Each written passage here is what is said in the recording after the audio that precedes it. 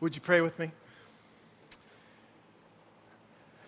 Lord, we praise you this morning. You are the one with the great name because you are Savior and you are Messiah.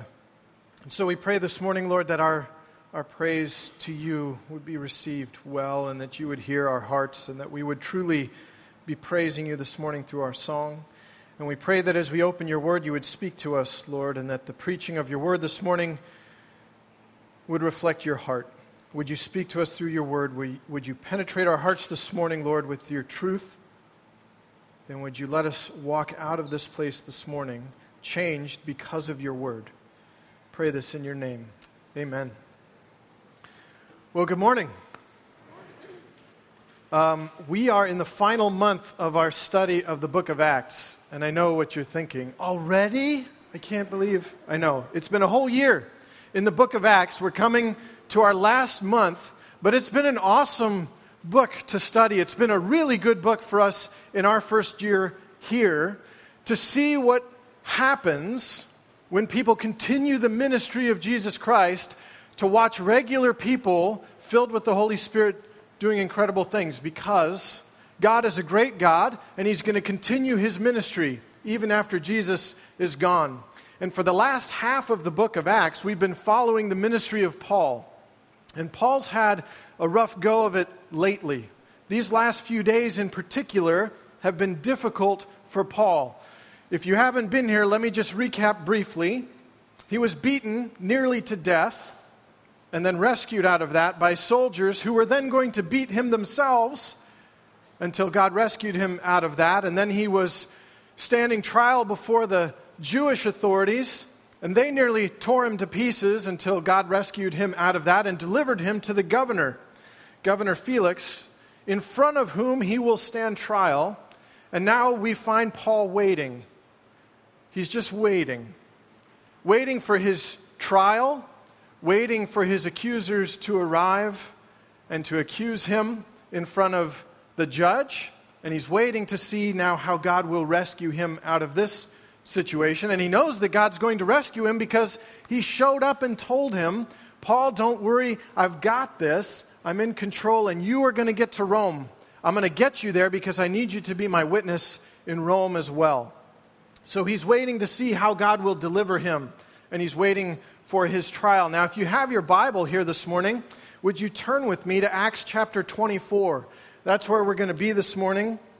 We're going to cover the entire chapter. If you don't have a Bible this morning, we brought one for you.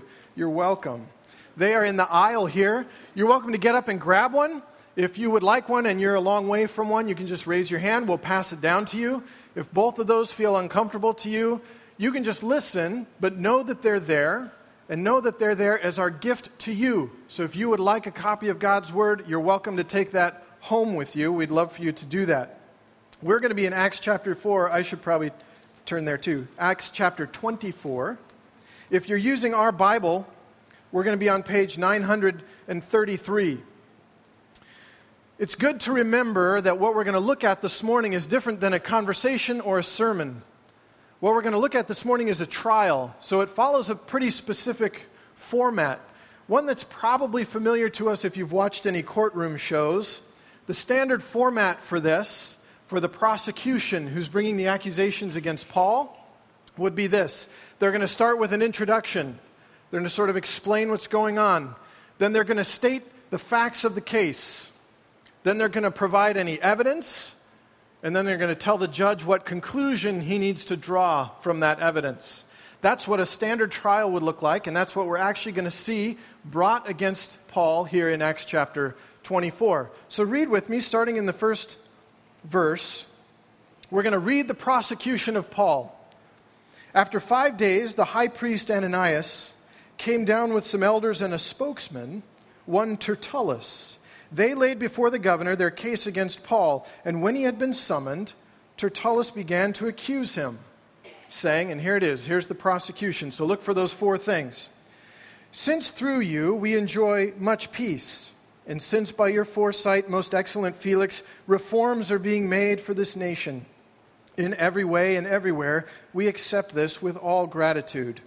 But to detain you no further, I beg you in your kindness to hear us briefly. For we have found this man a plague, one who stirs up riots among all the Jews throughout the world, and is a ringleader of the sect of the Nazarenes. He even tried to profane the temple, but we seized him. By examining him yourself, you'll be able to find out from him about everything of which we accuse him." The Jews also joined in the charge, affirming that all these things were so. So Paul is waiting for his accusers to arrive, and they do arrive. Ananias, the high priest, comes to bring charges against Paul, except he doesn't bring the charges against Paul. He's hired a big-time lawyer instead to present the charges against Paul. So here they come with a spokesman, a lawyer, to present the case against Paul, Tertullus. And Tertullus has 6 verses to make this prosecution. 6 verses to cover those 4 things that we talked about. And how does he use that? He's got 6 verses to make the accusation stick. 6 verses to convince Felix to turn Paul over to Ananias so that Ananias can have Paul executed, because that's surely what they're attempting to do. So how does he use them? Well, he uses the first 3 verses to butter up the judge. It's just pure flattery. For half of his time is just telling Felix what a great guy he is. And the real problem with that is that none of what he's saying is actually true. Felix, the governor, historically, is a horrible man. He's cruel. He's said to be governed by greed and lust and a desire for power. He's incredibly corrupt. A historian describes him this way. He started his life as a slave. He was freed, and he and his brother both became powerful men in Rome. One historian says this of Felix: "A master of cruelty and lust, who exercised the powers of a king with the spirit of a slave." His current wife, who will come into the picture later in the chapter, is his third one, who he lured away from another king. He lured her away because he was more powerful than her current husband, and he thought she was really pretty, and she thought he was really powerful. It's a really beautiful love story of how they came together. This is his third wife. His willingness to accept bribes and his willingness to overlook corruption for his own personal gain has led to all kinds of problems in his rule, problems that will get him out of office by the end of chapter 24. He is not a good guy. These problems have specifically rained down on the Jewish people. So imagine the irony of what Tertullus is saying to him as he begins this prosecution. Certainly Ananias and those who have come with him, they understand the strategy. Make the guy like us, and then he'll hear what we have to say. But any Jew who's listening to this would be shocked by this description of Felix as a man who has been good and brought great reform and for whom they're very grateful, because that's not true at all. The irony of this is then what they're going to say about Paul, because after this introduction to Felix, after he kind of butters him up a little bit, he brings the statement of the facts against Paul. And here are the facts. Verse 5, he says, "For we found this man to be a plague, one who stirs up riots among all the Jews throughout the world and is a ringleader of the sect of the Nazarenes." In one verse, he summarizes the facts of the case against Paul. He said, "You, Felix, you're a man of great leadership and great foresight. We love you, and we don't want to waste any of your valuable time, but this guy is a problem. This guy, Paul, is going to be he's a plague. He's a cancer for your people. He's a troublemaker. He causes riots, not just here, but everywhere he goes, he causes riots," which is sort of true. Not really Paul causing riots, right? But everywhere Paul goes, there are riots, it seems. Not just here, everywhere. And he's the ringleader of this sect called the Nazarenes, which Tertullus makes out to be like this terrorist organization, not just some offshoot of Judaism, as most people would have understood it. So those are the facts that they present. Paul is a rebellious agitator and a danger to Rome. That's the charge that they're bringing against Paul. It's the best case that they can make before Felix, because they can't bring a religious charge in a public court, in a Roman court. They can't accuse Paul of what they want to kill him for before Felix, so they have to make him believe he's a danger to Rome so that he will turn them over to them and they can kill him for the real reasons why they don't like him. That's the idea. And then verse 6, they bring the evidence against Paul. Here's the proof. He even tried to profane the temple, but we seized him. Narrowly escaped Paul's profaning the temple. Now that's not true, but it's also pretty shrewd, because how does Paul disprove this? How does Paul disprove that he did not profane the temple? They say he didn't do it. We caught him before he did it. So how does Paul disprove it? How do I prove I didn't try to do it? Because that's actually what they're accusing him for. That's the evidence that they bring, that he tried to profane the temple. So we have the introduction. We're going to butter him up. We're going to bring the facts. This guy is a rebellious agitator, and here's the evidence. He tried to defame the temple. So then they give the conclusion, which is, if you just talk to him, Felix, you'll realize that everything that we're saying is true. And then everyone who's come with Tertullus, the high priest and everyone who's come along, they said, this is all true. We affirm everything he just said. Paul is a problem. You need to do something about it. Now, here's the reason that matters. Felix cares what they think, because the people that have come with Tertullus, Ananias, and all of these other people are people of influence within, under his reign. And here's what happens when you're Felix. When things get crazy, you get in trouble. So your job is keep everything calm, keep the peace. And if everything's peaceful, you're cool. When things go crazy, you're in trouble. So Felix has a vested interest in making sure that things go well. And basically what they've said is, Felix, you're a great guy, and we know you don't want any trouble, right? And this guy's trouble, so let us take care of it. That's the prosecution. Then it's Paul's turn. And here's the defense starting in verse 10. And when the governor had nodded to him to speak, Paul replied, knowing that for many years you've been a judge over this nation, I cheerfully make my defense. Paul's introduction is a little less flowery. It's a little more accurate. He basically says, Felix, you've done this for a while. I have a feeling you're going to see exactly what's going on here. He's a judge. He's been governing this place for a while. He knows what he's doing, and Paul knows what he's doing. And I think Paul knows that Felix is going to see this for what it really is. Verse 11, he's going to defend. You can verify that it is not more than 12 days since I went up to worship in Jerusalem, and they did not find me disputing with anyone or stirring up a crowd, either in the temple or in the synagogues or in the city. Neither can they prove to you what they now bring against me. So he starts his defense by saying, Felix, look, here's what you can prove. Someone in your position can easily find out. I have only been here for 12 days, a bunch of which I've been in prison, by the way. But I haven't been here very long. And when they found me, they didn't find me doing any of the things that they've just said I was doing. Here's what you can't find evidence of, anything they just said. There's no evidence for any of what they're accusing me of. And then he gives a confession, which is an odd thing to do in your defense. Verse 14, but this I confess to you, that according to the way, which they call a sect, I worship the God of our fathers, believing everything laid down by the law and written in the prophets, having a hope in God, which these men themselves accept, that there will be a resurrection of both the just and the unjust. So I always take pains to have a clear conscience toward both God and man. Here's what they said, Felix, that is true. I worship God according to the way. Now they want to make that sound dangerous, but the truth is we worship the same God. I believe the same thing that's written in the law, the same thing that's written in the prophets. We both agree that there will be a resurrection of the dead, not just believers, but of the just and the unjust, the good and the bad. Everyone will stand before God as the ultimate judge someday. We all believe that. So as much as they want you to believe that I'm different, I'm not that different from they are.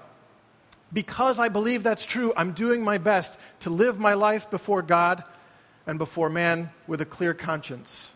That's it. That's my whole deal. That's my motivation, Felix. Not quite as dangerous as they would lead you to believe. Then verse 17, he continues, "Now after several years, I came to bring alms to my nation and to present offerings. While I was doing this, they found me purified in the temple without any crowd or tumult. But some Jews from Asia, they ought to be here before you and to make an accusation should they have anything against me, or else let these men themselves say what wrongdoing they found when I stood before the council. Other than this one thing that I cried out while standing among them, it is with respect to the resurrection of the dead that I'm on trial before you this day." So Paul just kind of brings Felix up to speed. Here's the deal. I've been away from Jerusalem for a long time, and I came here to worship for that purpose. I came here to bring an offering, Felix. That's why I was here. And when they found me, I wasn't surrounded by a crowd. I wasn't causing a problem.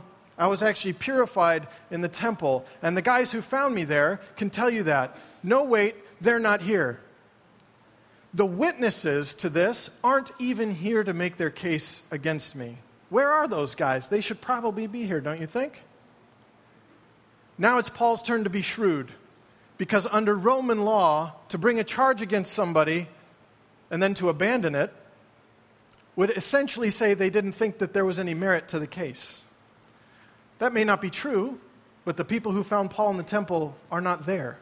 They're not here to make the case against Paul. He says, if I really did something wrong, it seems like it would be best for you to hear from the people who actually found me doing it, but they're not here. So that's fine. Instead, let these guys tell you what I did wrong when I stood before them when I was on trial before the Jewish authorities. I can't think of anything I did wrong except to say that I believe in the resurrection of the dead. In fact, I'm quite sure that's what I said that got them all worked up and had them try to tear me to pieces. But that kind of seems like a religious thing to me, doesn't it? See what Paul has done? He's just unraveled their case very carefully, very shrewdly. He's done a good job, not only of defending himself, but of making it clear to Felix that what he's really being accused of is their religious differences and not any sort of sedition against Rome. If we have any dispute, it's a religious one. I believe that Jesus rose from the dead. I believe that Jesus was the promised Messiah, and they disagree. That's kind of the nature of our problem and our disagreement. So we've heard from the prosecution, we've heard from the defense, and now we get the verdict in verse 22. Look with me there. But Felix, having a rather accurate knowledge of the way, put them off, saying, when Lysias the tribune comes down, I will decide your case. And then he gave orders to the centurion that he should be kept in custody, but have some liberty, and that none of his friends should be prevented from attending to any of his needs. So the verdict comes in, and the verdict is no verdict. Delay. Hung jury, sort of, except that it's one guy. There is a tremendous amount of pressure on Felix to convict Paul and to turn him over to the Jews. A tremendous amount of political pressure for him to do this. But the case is pretty clear, and Felix doesn't really feel like he can do that either, so he just says, I need more information. I'll wait for Lysias to come down. Well, we already know what he thinks. He wrote a letter to Felix saying exactly the same thing. I find no reason to kill the guy, let alone even have him in prison. I don't know what he's done wrong. And I think Felix probably feels the same way, but in order to keep the peace, he just doesn't make a decision. Because to make a decision either way is going to cause a problem. And the delay might be inconvenient for Ananias and the Jewish authorities, and it's certainly inconvenient for Paul, who's going to be in prison while they wait, but it doesn't create an immediate problem for Felix. So he's just going to wait and take the easy way out, and then he's going to play the situation and find out what kind of personal gain he can get from it. What is the best way for me to manage this situation for my own good? Politically or financially, I'm going to find a way to make this work for me. But right now, making a decision would be inconvenient. Then look what happens. Verse 24. We're going to finish the chapter here. After some days, Felix came with his wife Drusilla, who was Jewish, and he sent for Paul and heard him speak about faith in Christ Jesus. And as he reasoned about righteousness and self-control and the coming judgment, Felix was alarmed and said, go away for the present. When I get an opportunity, I will summon you. At the same time, he hoped that money would be given him by Paul. So he sent for him often and conversed with him. When 2 years had elapsed, Felix was succeeded by Porcius Festus, and desiring to do the Jews a favor, Felix left Paul in prison. 2 years? That is crazy. Remember where we started with Paul waiting for his accusers to arrive, waiting to see how God would deliver him, knowing that God was going to deliver him because he said as much. I doubt he anticipated this result. 2 years. Felix seems confused about what to do, doesn't he? He wants to hear more about what Paul has to say. In fact, only a few days after the trial, he brings Paul in with his wife in the room and says, essentially, okay, Paul, tell me the story. What's your deal? Tell me about Jesus. Tell me about you. But he's not really in a hurry to make a decision. And eventually, while he's waiting for Paul to maybe pay him off, while Paul waits and waits for him to make a decision, eventually his time runs out. Because what's happened is there's an uprising of a revolt. And Felix's response is to go in and kill everybody and take their stuff, because that works out well for him in the immediate moment. But news of that gets back to Rome, and they take him out and they replace him with somebody else. He's no longer fit to lead, so Felix is gone. But on his way out, he leaves Paul in prison as a favor to the Jews. Now, to me, in this whole chapter, these last few verses are probably the most compelling. To me, these last few verses, they're describing what happens to Paul after the trial. And I think it's easy for us to just skip over them because the trials, there's so much detail in there. Luke tells us all about it. And these kind of read like a summary, like it'd be easy for us to just glance past them. Paul's trial is important. It's part of what Luke is telling us in the narrative of Paul and how God is using him and what God is doing through his life. And there's something really significant in his trial about Paul's focus on the resurrection. He brings it up a lot. Did you notice that in his defense? He talks about the resurrection of the dead a lot. Clearly, Paul lives his life in the hope of his eventual resurrection, of being with God in glory. And he banks on it. He lives his life that way, and I'll show you how in just a second.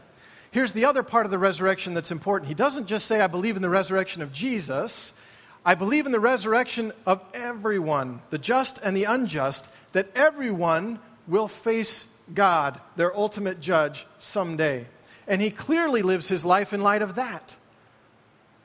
Clearly lives with the hope of his own resurrection and his life with Christ, but he clearly lives with the idea that everybody is going to have to face God in judgment someday. So he boldly proclaims the gospel.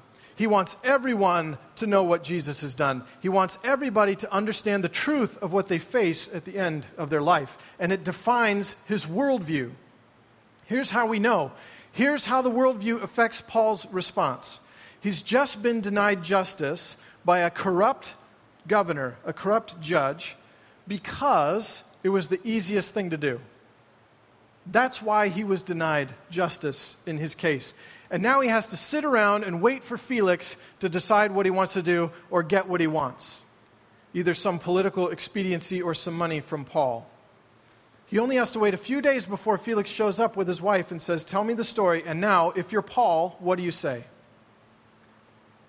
If you're Paul, what is your response to Felix when he says, Paul, talk to me? What do you say to a man that you know to be cruel and corrupt? A man who can set you free or can turn you over to your accusers who will certainly kill you immediately. What do you say? What is the higher value in Paul's worldview? My freedom or his eternity? Which has higher value? Clearly to Paul, Felix's eternity has a higher value than his freedom. Paul has the attitude of, hey, I'm already free. What is the worst they can do to me? I'm a child of God. Paul has the attitude that we see in Matthew when he says, don't fear the one that can kill you, fear the one who after you're dead has the power to throw you into hell. Life and death is not the issue, eternity is the issue. And Paul says, what do I have to worry about? I'm a child of God. this is where I see a direct and immediate application of the passage in my own life, and this is where I experience deep conviction. We talked about this just a few weeks ago, what it means to boldly share our faith. And we don't get Paul's direct speech here. Luke doesn't quote Paul, but I just want to point out, when Paul gets a chance to talk to Felix, what does he talk to him about? Look there. Verse 25. It says he talked to him about faith in Jesus, and he talked to him about what? Righteousness and self-control and the impending judgment of God. Now, why would he choose those things to talk to Felix about? I think he's speaking directly to the sin issue in Felix's life. He says, you want to know about Jesus? Jesus is the answer to your problem, Felix. Oh, do you know what your problem is? Your problem is sin. You are not a righteous man, Felix. You lack self-control. That's essentially what he's saying. I wish we had a direct quote from Luke, because I would love to know exactly what Paul said. You're an unrighteous man who lacks self-control. You are rebelling against God's law. But there's great news in that. There's great news in that, Felix, because Jesus says he'll take all of that away. He'll just erase it. In fact, he's already done all of that work on your behalf. All you have to do is put your faith and trust in Jesus as your Lord and Savior. And the choice is yours. But everybody's going to be judged, Felix. Everyone's going to stand before a judge, the ultimate judge, and they're going to have to give an answer. And some of us are going to stand before that judge innocent. Not because we're innocent, and not because we've lived a good life, but because we have a Savior, we have an advocate, we have a big-time lawyer who will stand before that judge and say, they're innocent. You can take my word for it. They're innocent. He's with me. See, Paul boldly shares the gospel with Felix until Felix says, stop. Stop it. We're done. We can talk about this later. I don't want to hear this anymore. And Felix keeps bringing him back and keeps hearing from Paul. But we never hear of any choice or decision that's made by Felix in that. Here's why I find this so convicting. And this is the thing we talked about a few weeks ago, about our inability or our unwillingness to share the gospel with other people, to tell this story that Paul is telling to Felix. Not because our life hangs in the balance like Paul's. It's not a life or death thing for us. It's usually like a social thing. And that's usually enough to keep us from being bold and sharing our faith. Personally, I find this convicting for the following reason. I have a friend overseas right now who's battling a serious illness, and the situation is not good. Prognosis is not good at all. And I have been praying earnestly for this person, praying earnestly that God would heal them. I'm praying for them because they asked me to pray. Not a believer, and asked me to pray. And I've shared that when I pray for them, I'm not just sending them positive thoughts, but I'm praying a real prayer to a real God that I think has real power to answer it. I've said that. And I've shared what I'm praying. And I said, I'm going to pray for specific encouragement for you that could not come from anywhere else, so that you would know that it's from God and you would know that He is real. And I got an email saying, I've had specific encouragement and here's what it has looked like. And I said, that's a direct answer to my prayer for you. Here's what I have not written. I have not written a clear gospel presentation to that person. 5 or 6 different times I've sat down and I've started writing it. 5 or 6 different times, for 1,000 different reasons, I haven't sent it. I haven't done it. Here's why. There may be very valid reasons for us to not share the gospel in a certain context or at a certain time with a certain person, but that's not the case for me. It's just not. That's not my situation. This is just a friendship that means a lot to me. That's the truth. That is the really uncomfortable truth. I don't want to mess this up because my friendship with this person means a lot to me. And here's the horrible truth that I was faced with this week, preparing this sermon and thinking about that friend. And I have to own this truth. I care more about what they think of me than what they think of Jesus. I care more about what they think of me than what they think of Jesus. That's the truth. And the minute I put that in my sermon, I wrote an email. Because I had to. God is not asking that much of us. He's already done the work. He's already saved us. He's paid the price. What he asks is that we would be a bold and a faithful witness to tell the story of what he's done.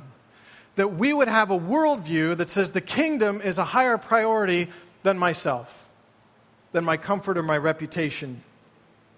That we would be bold to share wherever we are and whoever we're talking to. Because when Paul has an opportunity to share, he shares. That's the example that he's left for us. It might cost him 2 years of his life in prison. It might cost him his life. But you are never going to convince Paul that it's not worth it. You're never going to convince Paul that his comfort or his reputation or his life are more important than Jesus and the message that he has for a world that's lost without him. No one is going to convince Paul that it's not a big deal, that each and every person that we meet has an opportunity to stand before God innocent of all charges because we have an advocate who will stand before us and say, that one is with me. Maybe you're here this morning and you don't know Jesus and you think, that's what I need. So you got a lot of baggage and a lot of messed up stuff in my life, and I need someone that'll take it away, and I need someone that'll stand before God for me and say, they're with me, and it's okay because I paid for it already. And if that's you, we would love to introduce you to that guy because he works for free. When Paul has an opportunity to share, he shares. So the question for the church is, when you have an opportunity to share, what do you do? What do you do? Here's what I want to ask you. A couple weeks ago, I asked you to think of someone in your life who you know that doesn't know the Lord. I just encourage you to think of them, pray for them. I'm going to do something a little bit different this week. I'm going to ask you to write it down. You have your connection card this morning, and I'm going to ask you to take that out. If you have questions about what we're talking about this morning, I'd love to hear your questions on there. If you have a prayer request, you can share that with us. But here's how I want to use this connection card this morning. I want to ask you for one name, the name of somebody that you know who doesn't know Jesus. Someone who doesn't know the story, and I want you to write it down if you will do this. So don't write it down yet, because there's a condition. Here's the condition. Write it down if you're going to do this. Pray for that person. Pray for that person that they would come to know Jesus as their Lord and Savior.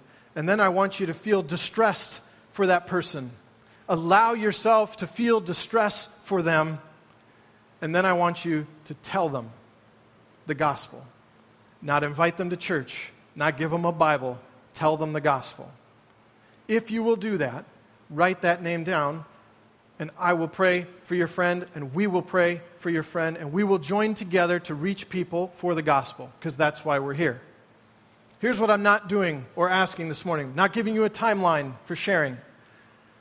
There may be an appropriate or inappropriate time, so I'm not giving you a timeline. That's for you and the Lord to figure out. I'm not saying it's your job to bring them to faith. It's not your job. It's God's job. That's His work to do. Your job to be faithful. Okay? I'm not asking you to bring them to church. I don't care if they ever step foot in here. That's not the point. I'm asking you to tell them about Jesus because they need to know. I'm saying let's do what we came here to do. And if you write down a name, I will pray for your friend and you can pray for mine because I haven't heard back from that email. And it's hard. I know it's hard. Let's do it together as a family. Let's tell people about Jesus together. That's what we're here for. That's the example of Paul. Let's care more about what people think of Jesus than what people think of us. Can we make that commitment as a church, as children of God? That's the question for us this morning. Would you pray with me? Heavenly Father, you're a great God and you've given us a great example, and for some reason this is so hard for us. So would you help us to own the story of the gospel, that we would be so overwhelmed by your goodness to us and your love for us that we could not help ourselves but to share it with the people that we love. We know people, God, who don't know you, and so I just pray that you would work right now for these names that are being written down right now, that you would start to stir in their hearts and that you might encourage us by allowing us to see people come into your kingdom. We love you. We praise you. You're amazing. Would you hear our praise now as we sing in your name? Amen.